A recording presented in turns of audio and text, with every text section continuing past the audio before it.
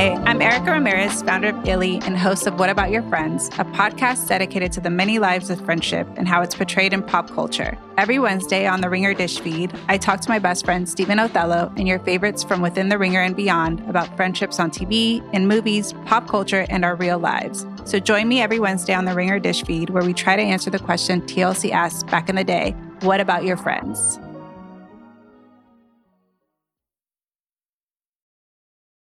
This episode is brought to you by Pure Leaf Iced Tea. Go beyond reality with new Pure Leaf Blackberry Iced Tea and discover a berry delicious world bursting with unexpected blackberry flavor. A world so full of refreshing blackberry iced tea that you may never want to leave. But there's always time to linger. Try new Pure Leaf Blackberry Iced Tea. Visit Amazon.com/PureLeaf and enter 20 Pure Leaf for 20% off your purchase of new Pure Leaf Blackberry Iced Tea. This episode is brought to you by Jiffy Lube. Cars can be a big investment, so it's important to take care of them. I once got a car that I started out with 25,000 miles on. I got it to over 200,000 miles. Because I took care of it. You know how you take care of a car? You take care of the maintenance, the oil, the brakes, all that stuff. And if you don't, you can have a car just completely fall apart. When your car needs maintenance, head to Jiffy Lube. They provide automotive excellence at speed. Get your oil change, brakes checked, tons of other multi-care services. It's all done by expertly trained technicians who actually care about taking care of you and your car. Jiffy Lube, car more. To find coupons and start an instant online estimate, visit jiffylube.com.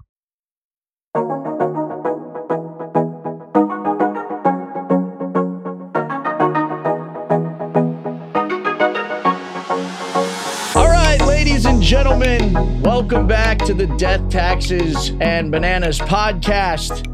Now, after a bit of a slow start to the season, and trust me, I, for one, have heard all of the complaints that you've had. There's not enough drama. You know, episode 1, people didn't have the knives out stabbing each other. So obviously the fans are excited for some disarray. And we're finally beginning to see some of these inter-country alliances forming. And I gotta say, these rip snorters are really beginning to show their cards. And the game, in my opinion, is really turning into the dog's breakfast, all right?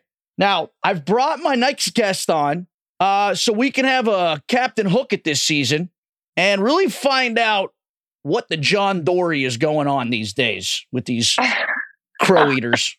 So, without further ado, the winner of the Challenge Australia, the pride of Sydney, a real banana bender, if I've ever seen one, Miss Kiki Morris.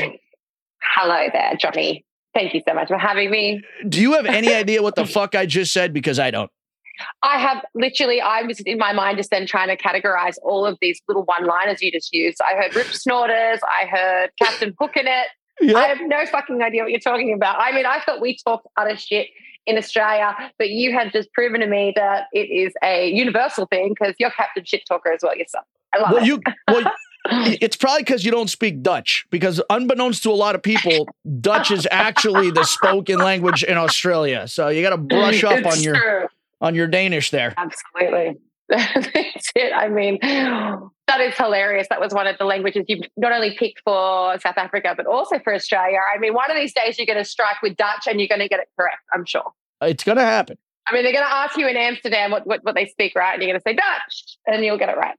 That's just the go-to. I mean, I just feel like there has to be a country other than Australia where Dutch is the spoken language. All right. I don't even know what country is Dutch actually. Where does it come from? Deutschland? It's Holland, isn't it? Holland in Dutch? Yeah, Holland. Oh, right. Holland, yeah, Dutch. Yeah, I'm thinking. Yeah. Well, listen, you're the world traveler over there, currently residing in Ibiza, Spain. How's that going? How'd you end up in Ibiza? Well, my partner is Spanish and he is a VIP concierge in Ibiza. So now I am also the VIP concierge in Ibiza, and I now live here, which has been incredible because, I mean, it's a lot different from Australia. People in Australia are mental, and people in Ibiza are only mental for half of the year as opposed to 12 months of the year in Australia because everyone's here on vacation. So it's been nice so far, but the summer season is getting geared up and I am not ready. There's going to be crazy people all over the streets, you know, partying and having a great time. Most people go to, I always called it Ibiza, but apparently the proper pronunciation is Ibiza. I don't know how you turn a Z into a TH, but whatever. I know.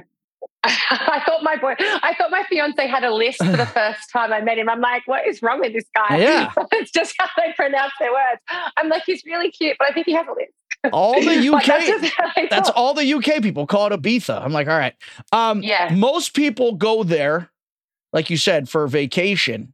You are not only going to be living there through the summer season, but like you said, your fiance is also a VIP host. So, I mean, your life right now and what you're about to do this summer is actually I'm getting secondhand anxiety from what you're about to do. Like I was just saying before we started, my life usually consists of like waking up, having my coffee, feeding my squirrels, live in this very sleepy neighborhood. So, I mean, are you ready for the insanity that's about to ensue here? I actually think that this may have been my calling because I am a hyper-vigilant micromanager of all things. My calling. Like for me, this is like, absolutely, I want to do this job because I have to organize people's reservations. I have to organize people's everything. Like basically, I get to micromanage people's lives for them for the short time that they're in Ibiza. And this is what I love to do. I've been an executive assistant as my professional career for 15 years, looking at CEO level professionals like in conservative banking and financial technology. So I get to take all of those skills of being able to work on the fly and then apply that to making a lot of money off of high net worth clients. You know, they're spending hundreds of thousands of euros on these trips and I get to be the conduit that brings them and their villa and their yacht together. And I love that. So I think your past life, your past profession, your past appearances that you've made on reality television have really kind of perfectly set you up for the current line of work and the lifestyle you're in, because before you graced the challenge screen, you were on Bachelor Australia season 4 and then Bachelor in Paradise. So how did your journey into the Bachelor world, how did that begin? It's actually a really funny story. I had just signed a contract to work as the executive assistant to a huge corporation, a financial technology conservative company. And I was also working as a swimsuit model at the time and signed the contract with this company, ready to start on Monday. And someone done a little Google search on young Morris and they found a bunch of bikini-clad photos. And they said, look, if you're going to come work for this very conservative company, you can no longer pursue a career as a swimsuit model. Hold on. I'm Googling Kiki Morris swimsuit. Oh, wow.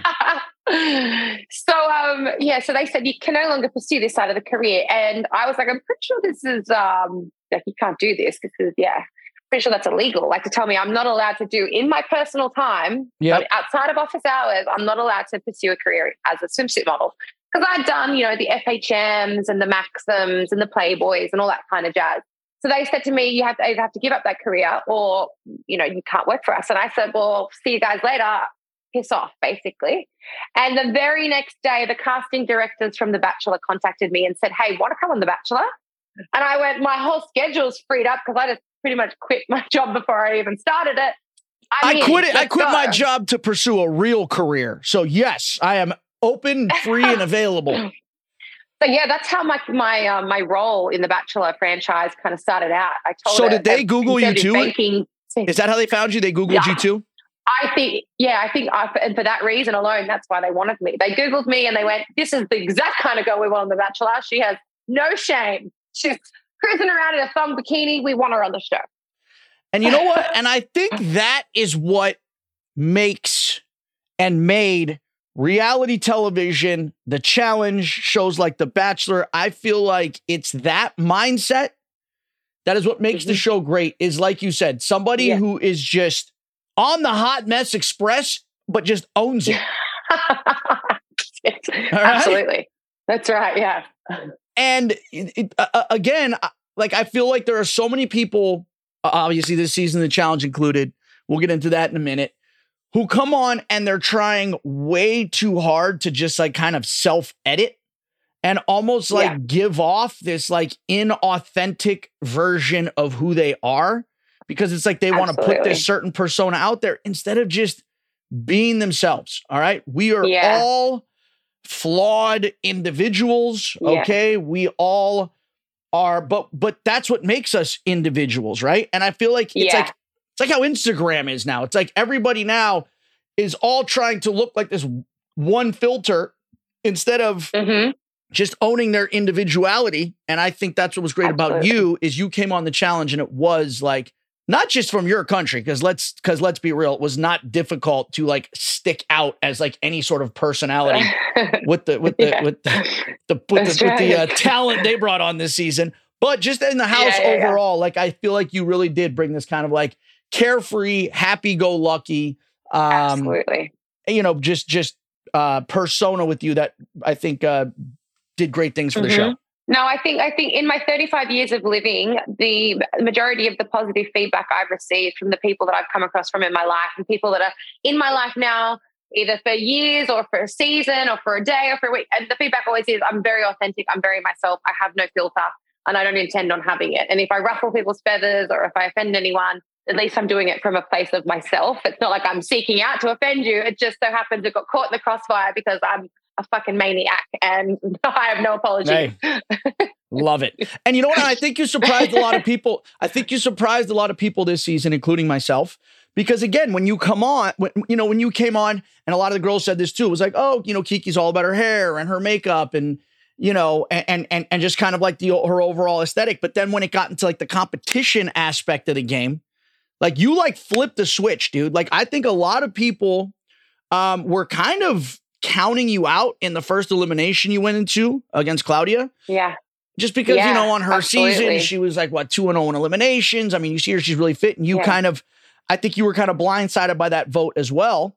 But absolutely. That knocked me for 6. That you went in and you you absolutely handled business. So is that are you kind of used to, I guess, on the shows you've been in, and like you said, just like kind of just being, misinterpreted or underestimated for what you bring to the table? Absolutely. I think I have a very complex personality. Like I come across really bright, bubbly, a bit of a bimbo, very fashion, makeup obsessed, because I am. I am very much that personality, and it's not staged, and it's not from where I was brought up. I'm chalk and cheese to my sister. That's just me. It's just a few stubbies short of a six-pack. That's right. Exactly. You're really pulling out the cork. But then on top of that as well, I'm, a very emotionally intuitive person. I have a fight and a knack for getting my hands dirty if I need to when it comes to anything physical, because I didn't grow up with much. And I mean, to keep ourselves entertained when we were kids, we'd be wrestling other kids in our street in the park because there was no phones or we couldn't afford a Game Boy or anything like that. So I think all of those things have kind of made me this almost bimbo Barbie / will rip your head off and kill you if she needs to kind of personality that I have. But that's, and again, I think that's why you are like that. You encompass all of the elements that I feel like go into a great challenge competitor, right? I feel like obviously the dating shows you've probably done in the past with The Bachelor, Bachelor in Paradise, there's Love Island, there's these other shows. It's like, it doesn't take a lot, in my opinion, to stand out or to perform or to become, a star or well-known on one of those shows, because it's like, all you got to do is just be hot, go and like hook up and make bad decisions. Now, while that is something that is, that's an important arrow to have in your quiver when coming on the challenge, because it's a competition show and because there's strategy involved, it requires you to check a lot more boxes. And like I said, I think you surprised a lot of people when you showed that you really did have, both sides of the coin. Yeah. No, I appreciate that. And I mean, I think I surprised myself. Like coming into the Australian Challenge, I had no idea I was capable of the things I was capable of, because I think coming from the small town I grew up in as well, tall poppy syndrome was rife. Like I was a model when I was 15 years old, and I would be walking across the schoolyard and get beaten up because like anyone that did anything different outside of the norms in my little sleepy neighborhood would get picked on. So I think for a long time, I kind of dulled my shine for a lot of people in order not to stand out, because, you put yourself into a position where you can be criticized. So then going on, firstly, The Bachelor, and then definitely coming on the challenge, it was like, I actually now have to do the things I have programmed my brain to not do. And that's to be good at something, outwardly good, better than everyone else, because I had stopped myself from excelling at anything for such a long time out of fear of being chastised publicly. So now it's like, holy shit, now you've actually got to be better than everyone, and you've got to have the guts, the gall, and the glory to follow through with it and not care if people don't like you for it. So it was a massive mental challenge for me to go into challenges seeking to win, because I was afraid of other people's opinions of me. But has it almost come full circle where, I mean, the small town that you grew up, the people you grew up with who were once, trying to get you to conform to, being in this box, you've now kind of like broken out of that, and you've, been able to kind of, show, what you're capable of doing. Has the response almost been like people from your hometown and people that you grew up with are, proud and amazed about what you've become? I get messages all the time on social media, and social media is like a double-edged sword for so many things. Like you lose your privacy, but then I've got people reaching out to me from 15, 20 years ago saying, always knew you were destined for great things, and I can't believe you've come so far. And me and my 16 kids, no, I'm joking, but a lot of people from my hometown have got a lot of kids. Me and all my kids are all cheering you on in our lounge room. And I mean, it's kind of nice to know that, I left when I was like 17, and even now at 35 years old, I've still got, somewhat of an impact on these jealous bitches back in high school. No, I'm joking. But yeah.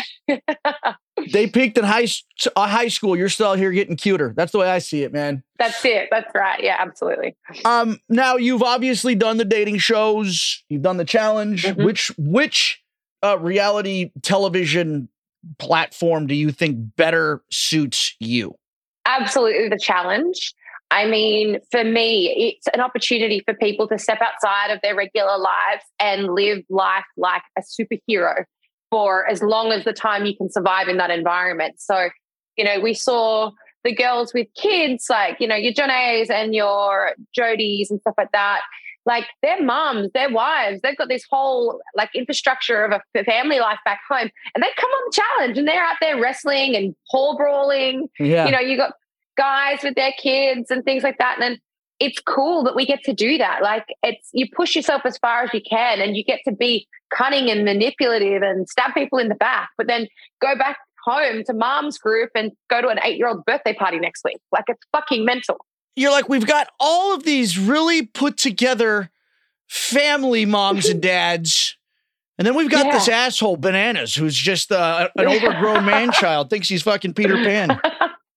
But I mean, it's cool that we get to, for a short time of the year, step outside of our regular life and our regular responsibilities, live like we're in a frat house, party like teenagers again when we have our nights out. Let's not deny that we don't go a little bit loose when we get to go out. But then also have these high school style rivalries with people that you carry with you to the next challenge, and you see them there and you're like, these people are going down. Yep. Like we get to have this fake life for, 6 to 8 weeks or 10 weeks or however long it is. Wait, did you say something about having responsibilities outside? What's a responsibility? This word isn't in my vernacular. I've heard about these things. Yeah, I've heard about it. I don't know if it's an urban legend or not. So that's sort of like having a quote unquote real job. That's my favorite insult. Yeah. Or when people try and like insult me by being like, get a real job, man. You're 40, man. When are you going to get a real job? I'm like, can you please, what's your definition of a real job? Because for a lot of people, if I'm not sitting in a cubicle, working 9 to 5, just with real depression, mind you. grinding it out. Exactly. Yeah. That's somehow, I'm sorry, I have a lot of time and a lot of flexibility. Yeah. I get paid way more than I should to do what I do. Absolutely. I here's my thing. And like, I was an econ major in college. This blows a lot of people's minds. I didn't do it by choice. The only reason I was an econ major is because the marketing degree that I wanted to get, it was already full. That class was already full. So I just had to choose another one. So I just closed my eyes and pointed and economics came up. But one of the most fascinating economic principles or one of the theories or whatever that we learned was there's opportunity cost and opportunity benefit, right?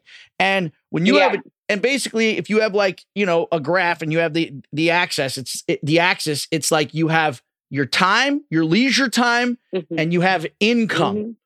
And generally the way it works is the less leisure time you have, the more income you have, right? So the more you work, the more income you have. If you go the other way, the more leisure time you have, the less income you make.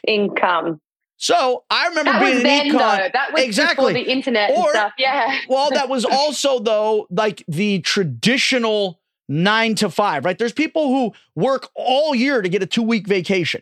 That was me. I worked in an office job for 12 years and I was clinically depressed going to work on the train every day with every other person, like a rat in a maze. I would finish work. I'd have 2 hours to myself. Then I would work in a bar until midnight.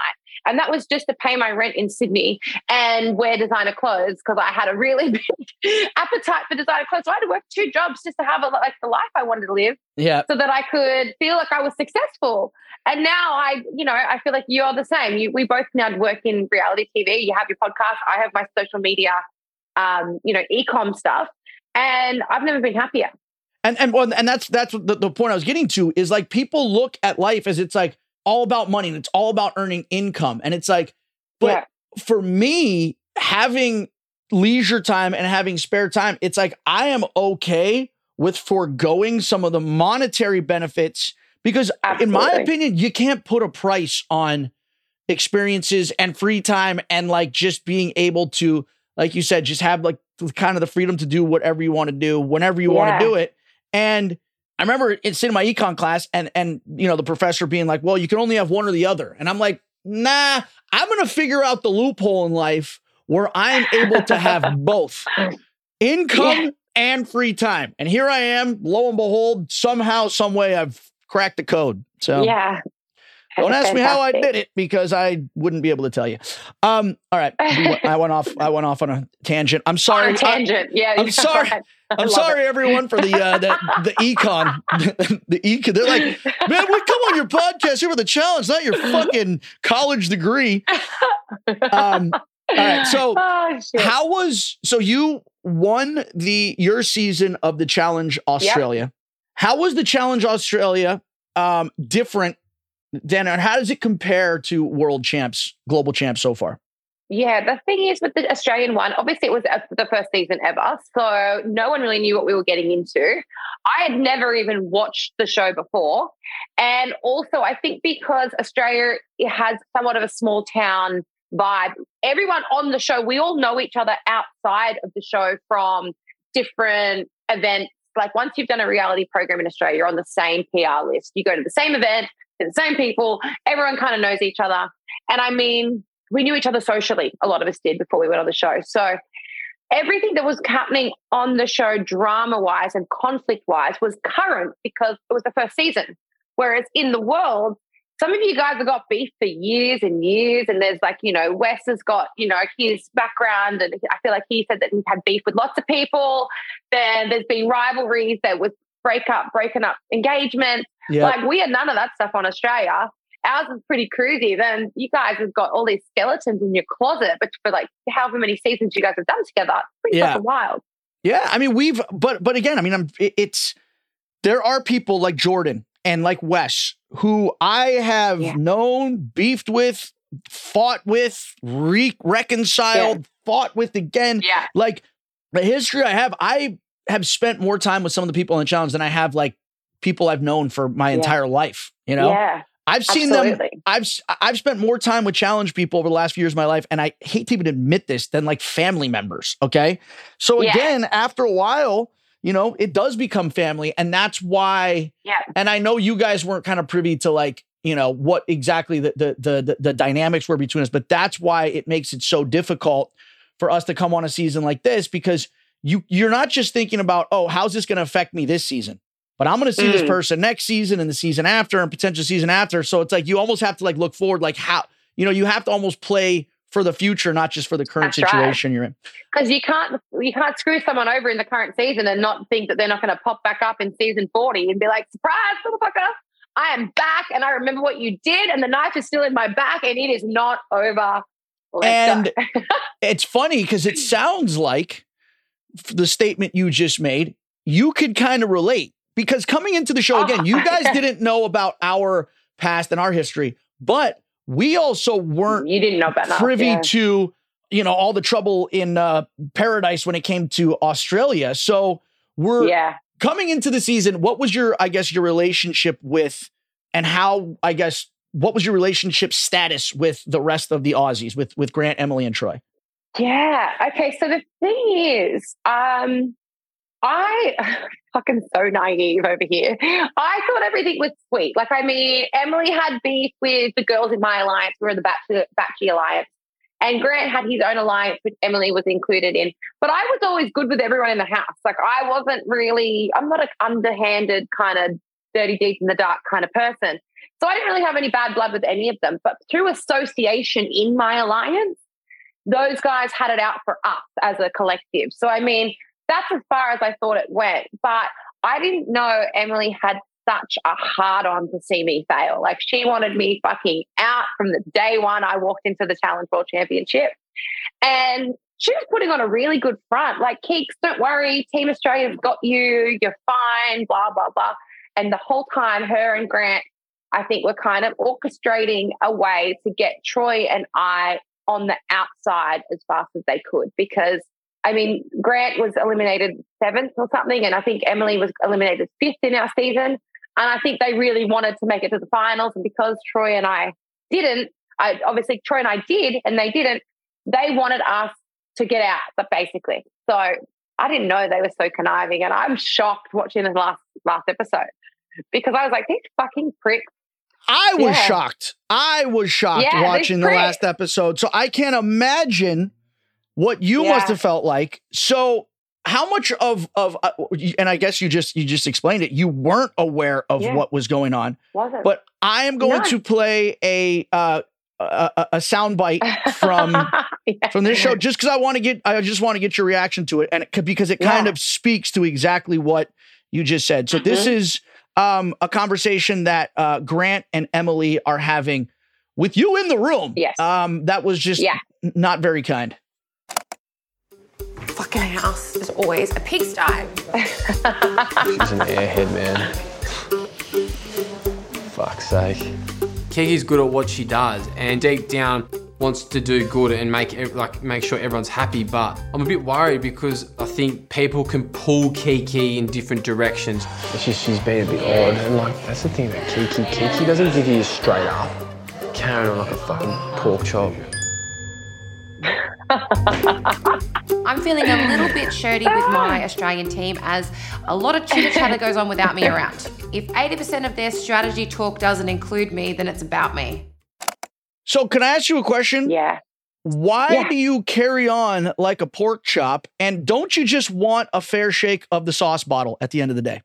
So a fair shake of the sauce bottle means, like, are you serious? Like, a fair shake of the sauce bottle. Are you serious? I'm sorry, I said that wrong. A fair suck of the sauce bottle. Yeah, it's either shake or suck. It's depending on where you're from.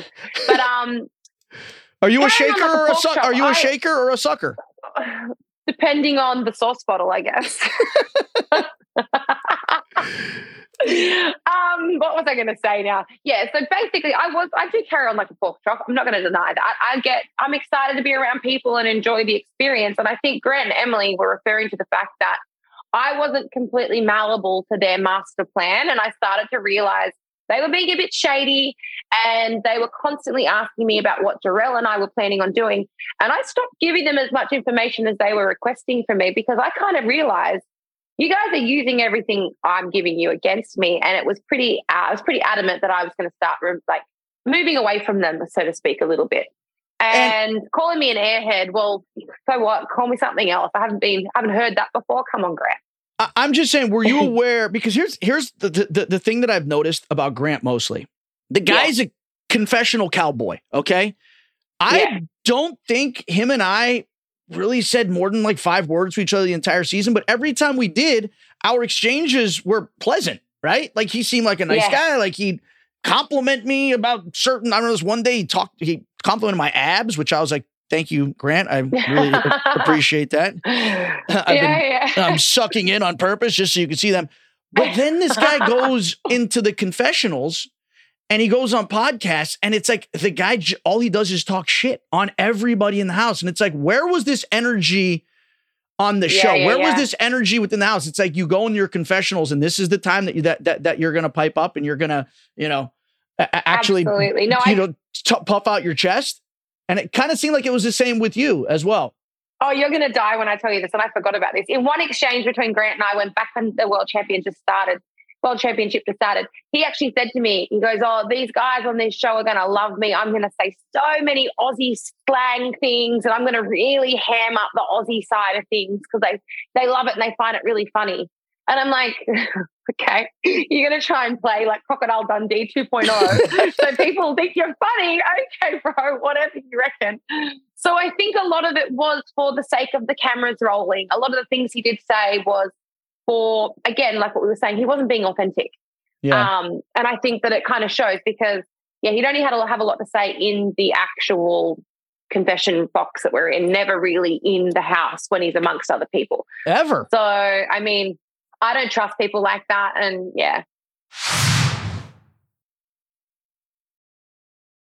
This episode is brought to you by Pure Leaf Iced Tea. Go beyond reality with new Pure Leaf Blackberry Iced Tea and discover a berry delicious world bursting with unexpected blackberry flavor. A world so full of refreshing blackberry iced tea that you may never want to leave. But there's always time to linger. Try new Pure Leaf Blackberry Iced Tea.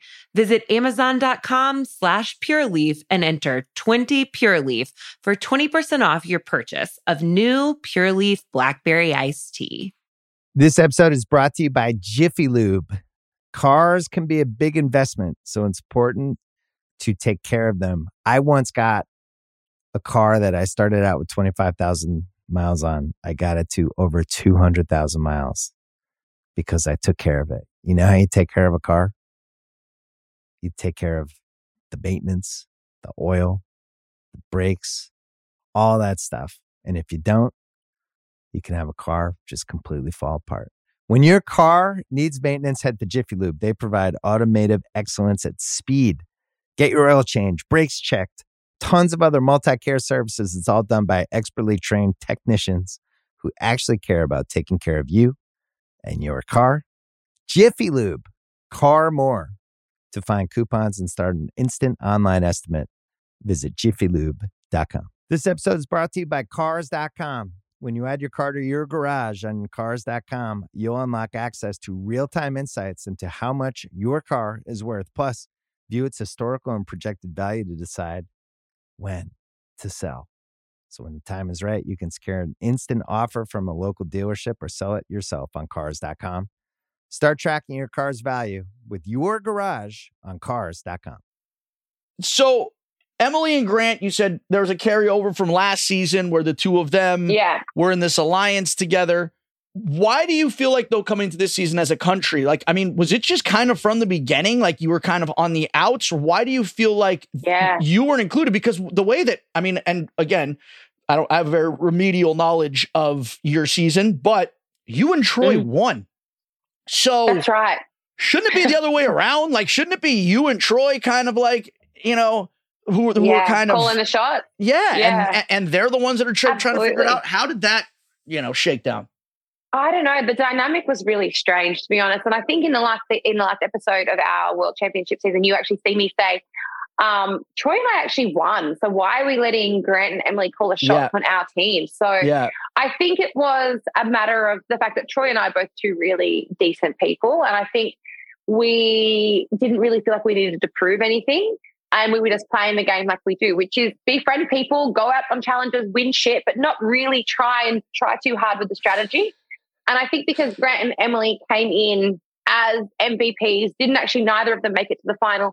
I think that they were overcompensating, looking like they were strategizing, aligning with people, doing this, doing that. They were doing too much too soon. And I think Troy and I just went, you guys are way too busy this early on in the game. And we just wanted to take a step back because they overdid it. They overextended themselves in too many ways to too many different alliances as well. So, do you think maybe Emily, her kind of disdain or jealousy towards you, do you think that comes from the fact that you do a lot of Sudoku puzzles or you don't do enough Sudoku puzzles? I think it's because that's one thing we don't have in common. I mean, I would never choose to do a Sudoku in the middle of a giant team lunch and not partake in any conversation or eating any meals.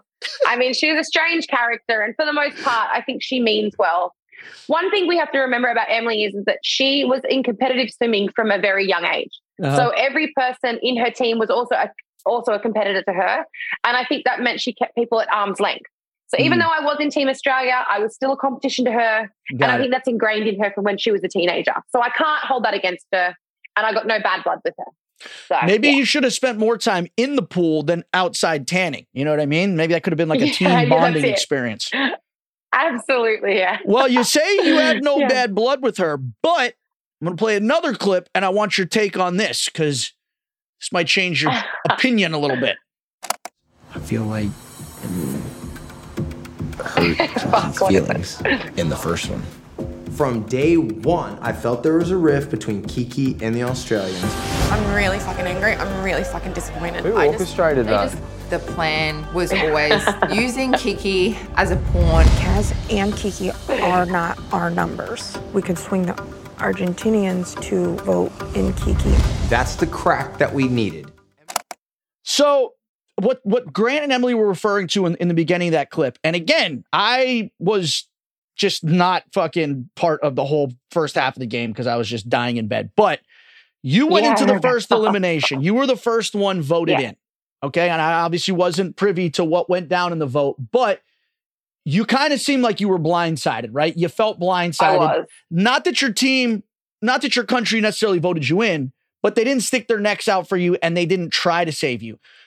So to your knowledge, were Grant and Emily aware of the plan to send you in and they just pretended like they weren't? Absolutely. So I think between Danny and Sarah and Emily and Grant, they said if we put the two girls in, Grant's going to save Kiki, and then if they can't make a decision, TJ will throw in Zara because she was obviously the first qualifier winner with Grant. That's what they said that the possibility will be. They always said Kiki can be a pawn, but she'll never go in. So the strategy of the voting was that Emily and Grant weren't going to say my name, but everyone else was. So they didn't look bad to me, but they knew all about it. It was a bit of a reverse psychology thing. But I mean, I found that out later on, and I think over the next episode or two, you'll actually see me really start to arc up and really start to dislike both Grant and Emily moving forward in the season. So it was a bit how you going? It was very how you going. A bit sketchy. It was a stitch up. I got stitched up. Okay? You got stitched up. I got stitched up.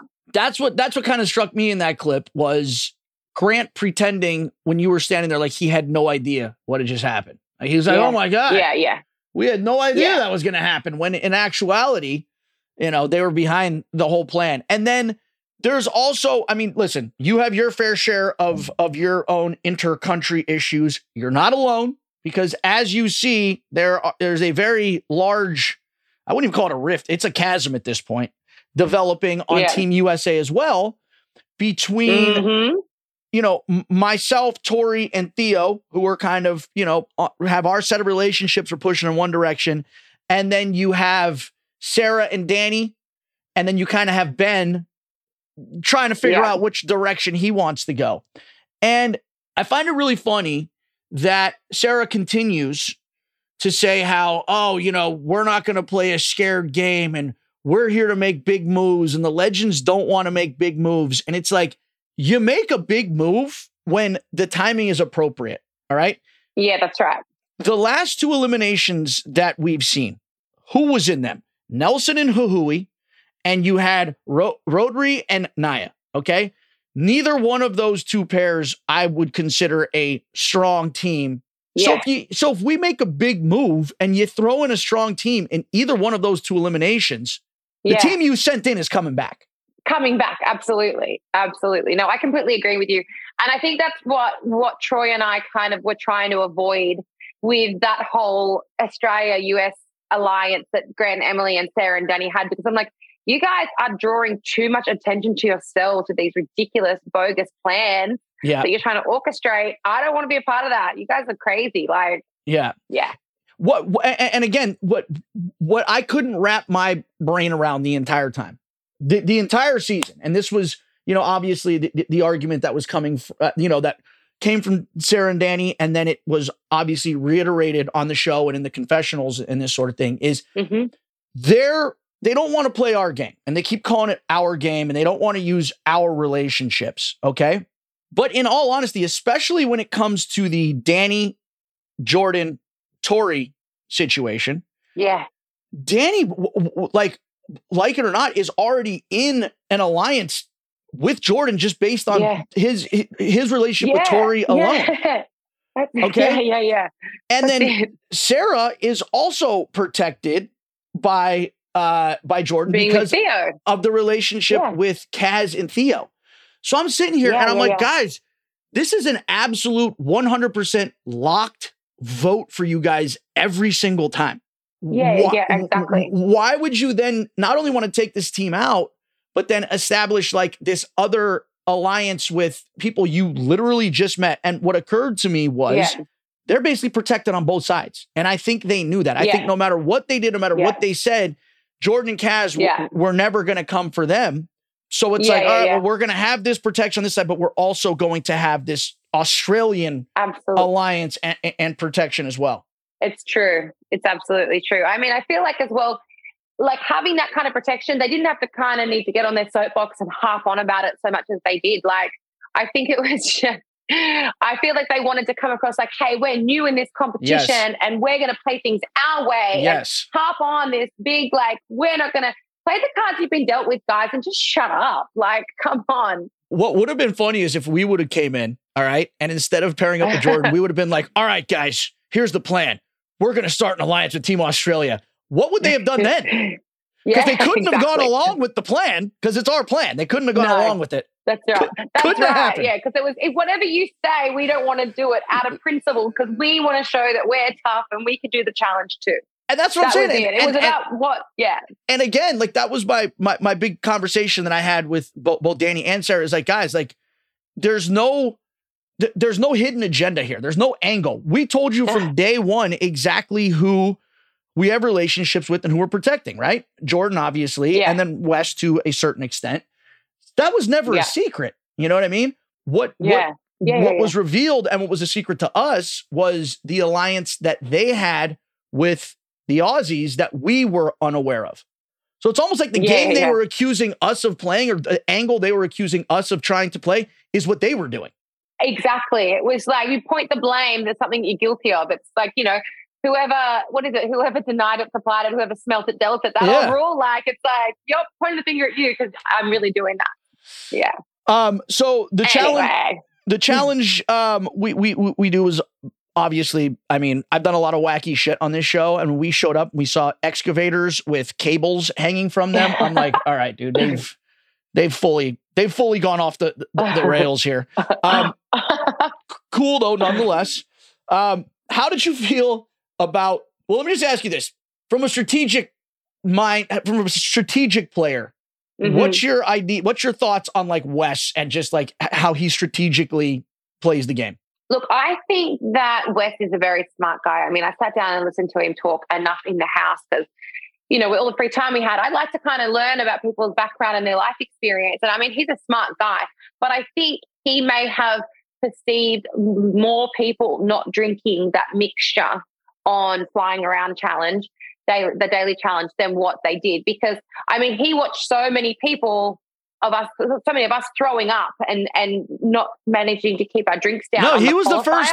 He was. Oh, I see what you're saying. Yeah. You know ahead. what I mean? Yep. On the qualifier. So I think he thought to himself, that many people vomited, they're not going to want to do it again. I think Zara and I will be fine to sit this out, because he thinks, obviously Zara's a very athletic person. I think he thought they were going to do better in the ring toss, and that the 3 points or the 5 points wasn't going to affect them. But where they were situated on that grid as well, the wind was against them. And Zara's a really small, she's strong, but she's a small girl too. She's petite. So I think she was throwing against the wind. He then had to throw against the wind as well to go into the basket. Everything was against them on that day, unfortunately. Yeah. Yeah. Especially the strategy. I feel like here's the thing with Wes is Wes always, now sometimes there are obvious flaws or loopholes or things that you're able to exploit in a challenge, from a strategic standpoint, but not always. And I think Wes was just I think he was riding the wave from his win in the Gates of Hell challenge, beating Danny. Yeah. I think he was like walking on cloud 9, and I almost felt like he was like, okay, I got to keep this ball rolling. I have to like show everybody that I am the most strategic thinker here. So I'm going to do something that because I remember when we were all standing in the tent before we did the challenge, he's like, after TJ explained the rules, and he's like, if you don't drink it, it's 5. If you throw up, it's 2. So if you don't finish it and you throw up, it's 7. And I remember Wes sitting here like, yeah, well, I think everyone should just not drink it. He was like trying to like convince everybody. Convince people. Yeah. And everyone's like, nah, we're good, man. We're just going to go ahead and drink it. And I think because he had came up with that idea, and because he had proposed that idea, and because he said that's what they were going to do, I think even when they got there, they probably could have done it, but he was already like in too deep.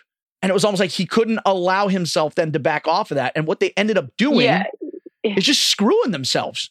Especially because they were the first cab off the rank too. So then everyone went, well, we're not going to not drink it now because they haven't. And at least we know if we drink it, we're already 5 points ahead of them. Exactly. So they again, another stitch up. That was a massive stitch up. Stitch themselves up. You had absolutely no problems drinking the smoothie. That was impressive. And then, I mean, what the hell, dude? Your little like alley-oop layup ring toss situation to Darrell. I remember after we went, I was like 14. I was like, I think that's a big number. I was like, I'm pretty sure we got this thing in the bag. Good. And then you get out there and it's all right. You got out there and just absolutely like, there are certain challenges I'm like, you got out there and you guys beasted that one, man. You really did. I think that what I had in my favor is that I was left-handed. And I think as well, because I was left-handed, the direction in which I needed to throw so that Darrell would swing into it worked in my favor rather than right hand. I threw this way and he just kind of swung through and picked it up. Yeah. So I think that was what worked in my favor in that aspect. But it was a really close call because I couldn't see. Once Darrell got in line with that excavator, you can't see if he's getting it into the basket or not. So, you know what I mean? It was always hard to decide whether or not, are we getting them in or not? Like, I know I'm connecting with him, but is he getting them in at the other side? No, it was a lucky win. I was counting and I was like, once we got to 14, I saw I got a couple more in and I'm just like, all right, well, there goes us. Did you have any, so you guys win and obviously as the, very cliche quote goes, with great power comes great responsibility. What was your initial thought process?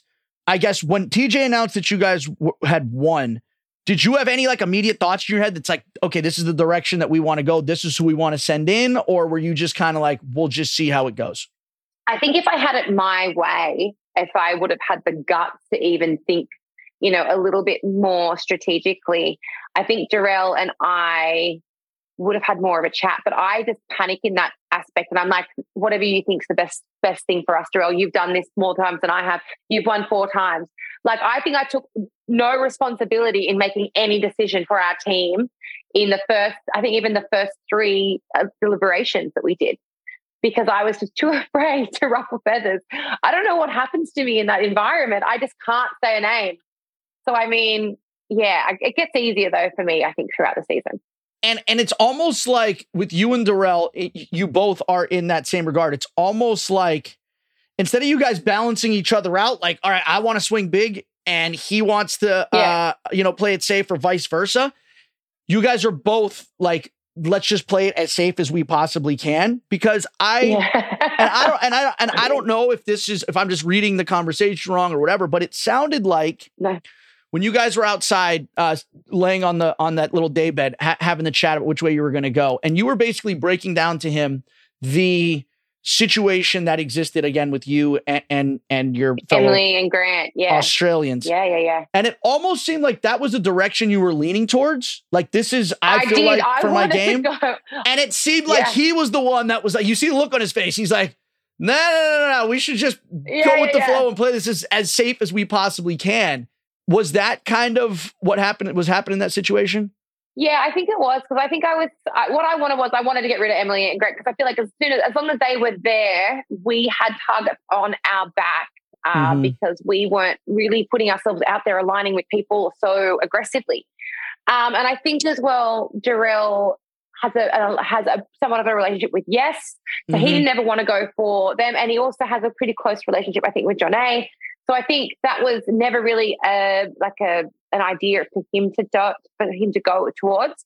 But I think we didn't really have a big alliance with anyone at this point. So I feel like we had to play it safe, because we really didn't have protection from anyone or anyone that was of pulling power at that point as well. So we were really in a pickle, thinking we've won this now, we've got to do something with it, and we're too afraid to pull a trigger because we don't really have any alliances to protect us if it goes sour. So yeah, it was pretty stressful. When push came to shove, though, whose relationships do you think would win out? Prevail, right? So I guess. Yeah, if you're saying that, okay, well, Darrell didn't want to say Yes and Emily because of the relationship he has with Yes, and John A because of his relationship with John A and Grant.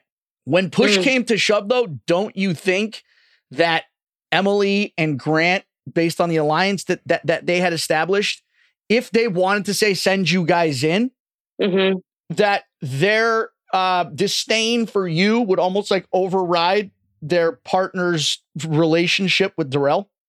I think so, absolutely. I feel like, it makes it really difficult when there's, like we're seeing it right now with Danny and Tori as well. Like, you've got to have that push-pull with your partner, and it depends on who gets to win the roll of the dice that week, who gets to pull the trigger based on who they don't like or who they do like. And I think that I let Darrell protect Yes and Emily from an elimination that I would have loved to see her go into. And I mean, I feel like that was a bad move on Darrell's part, I guess. Did you, in the vote, when you guys obviously were upstairs and waiting for, did you have any idea kind of where the votes were falling? Did you guys know, I guess, which team the votes were going to fall on, or were you guys just totally in the dark? No, I didn't know that they'd orchestrated a stalemate kind of plan at all. We had no idea. As you see, I think me, Zara, Wes, and Darrell are like, what the fuck is a stalemate? Yeah. We had no idea that had been pre-planned. Like, I think Sarah had planned the first one, like in her mind with numbers, to try and do it with after the qualifier with Kaz and I. And I think she kind of tried to orchestrate it again. I'm not entirely sure. I'm still in the dark about that. But I mean, we had no idea what to expect. And what they don't show, which is kind of annoying, that stalemate, we voted 3 times. Yeah. And it wasn't until the third one where it's like, okay, now it's a stalemate. So when you see like the frustration that starts to boil over with me and with Jordan as well, it's not like, oh my God, the votes are going this certain way, we're not getting our way. It's the fact that it kept happening over. And it's like, and we're looking at production like, what are we doing here? We've now gone down the line twice. The votes have not changed. Are we just going to continue doing this all night? Because they weren't giving us any sort of instruction on what was going to happen after that. And again, here's the other thing that's fun. It's like the other part of Team USA, the Danny, Sarah, a part of the alliance, they want to make it out like, oh, well, we got our way. This was like our victory. And it's like, no, nobody got their way, because the plan was to get Jordan and Kaz and Grant and Emily in. I'm sorry, Grant and John A in. It was never to have it come down to a stalemate where the votes were tied between Jordan, because then that just throws everyone into potential jeopardy. So, absolutely. I feel you. Their plan was as foiled just as much as ours was. Absolutely. Yeah. Now, like I said again, I think it was all about this against authority thing. I feel like they felt like they had to prove it to you guys that no matter what, if you say the sky's blue, we're saying it's green, fuck the legends. That was their mentality at the time. You know what I mean? Like whatever they say they're going to do, we're going to do the opposite. It was this, they had, a complete disdain towards you guys in that aspect. And they wanted to do whatever it was you guys said you won't do, they want to do type thing. Yeah. And the conversation right afterwards you had with Amber and Troy, basically, again, regarding this, because you, I think, were kind of shocked at the way that the votes went down. And you kind of said in the moment, you're like, which way did Danny vote? And you're like, well, he basically refused to vote a certain direction. And then that's when you kind of put 2 and 2 together and you realized that this alliance between him and Grant was for real. Yeah, absolutely. And I realized at that point as well that the only people I could really trust in this game were probably Troy and Amber and Jarrell at this point, because I had pretty close ties with, I guess, Zara and with Kaz as well. But at the same time, their respective partners had their alliances with you guys. So it's like, fuck, Jarrell and I are sitting ducks out here. Troy and Amber and Jarrell and I, we got no one. We literally had no one on either side of us. And we were like, we're fucked, guys. We're in big trouble. And Troy basically divulges, I think, more than he wanted to, because you guys were standing there, and it's so funny because I rewatched it because I just love when people feel like they put their foot in their mouth, because he basically told you, he's like, you see it in his face. Yeah. Grant's the one that essentially orchestrated or had knowledge of you being the sacrificial lamb in the first elimination. And then right after he said that, he was like, oh, fuck. How do I backtrack off this? Yeah. And then after that, because I'm quite fiery, I was like, I'm going to call them out on that. And he's like, it never came from me. It didn't come from me. And I'm like, well, it's got to come from fucking someone. I wanted blood after I found that out. And it snowballs from there. The hatred inside of me just boils over. So was there, so then the way that this nomination, this played out, all this new information, because obviously the show, the episode ends on a cliffhanger. We don't know which direction you guys were going to go, but did I guess what was revealed during the nomination, what was revealed, again, with Troy divulging what he did this in any way, shape or form start to potentially sway the way that you wanted to vote if, again, you guys had any power? For me personally, absolutely, yes. I think I was realizing it's a once bitten, twice shy type of mood for me in that aspect, that I was like, my team are out to get me. They're out to get me every opportunity. I mean, if Emily is as close with Sarah as she was, and they knew they were planning to stalemate it, she could have came to me and told me that, Australia to Australia kind of countryman vibes. And once again, I was kept in the dark, and I was just like, you know what? Fuck this. This game is really, it's really, it's savage. Yeah, it is. It is savage. But you know what? You take it in stride. And you've come into this season, and, if I didn't know better, I think that you were a seasoned veteran the way that you navigated your way through this minefield of a situation. So, absolutely. All right. Well, I mean, God willing, they invite me back, and sooner or later, I will be a seasoned veteran along with you and the rest of the legends. Well, if I have anything to say about it, Kiki, you will be there. All right. Thanks. I appreciate and I will be in Ibiza, hopefully sooner rather than later. And I'll see you. We can celebrate over a couple of Tommy's margaritas here in Ibiza. Ooh, Tommy's margaritas. All right. Throw a couple of shrimps on the Barbie. All right. Well, I think we're all looking forward to seeing which direction you guys want to go, and we'll see what plays out. The playing it safe or swinging for the fences. So, Kiki, again, want to thank you for coming on, for all those fans out there, for all those listeners. that want to follow you or, subscribe, where can they find you? Yeah. At Kiki Morris on Instagram. And yeah, you can find everything you need to know about me there. Well, listen, thanks for stopping by. Can't wait to see how the season plays out for you and the rest of your fellow countrymen. Thanks for stopping by the Death Taxes and Bananas podcast where the tea flows like wine and my guests instinctively flock like the salmon of Capistrano. I'm Oprah and I love you.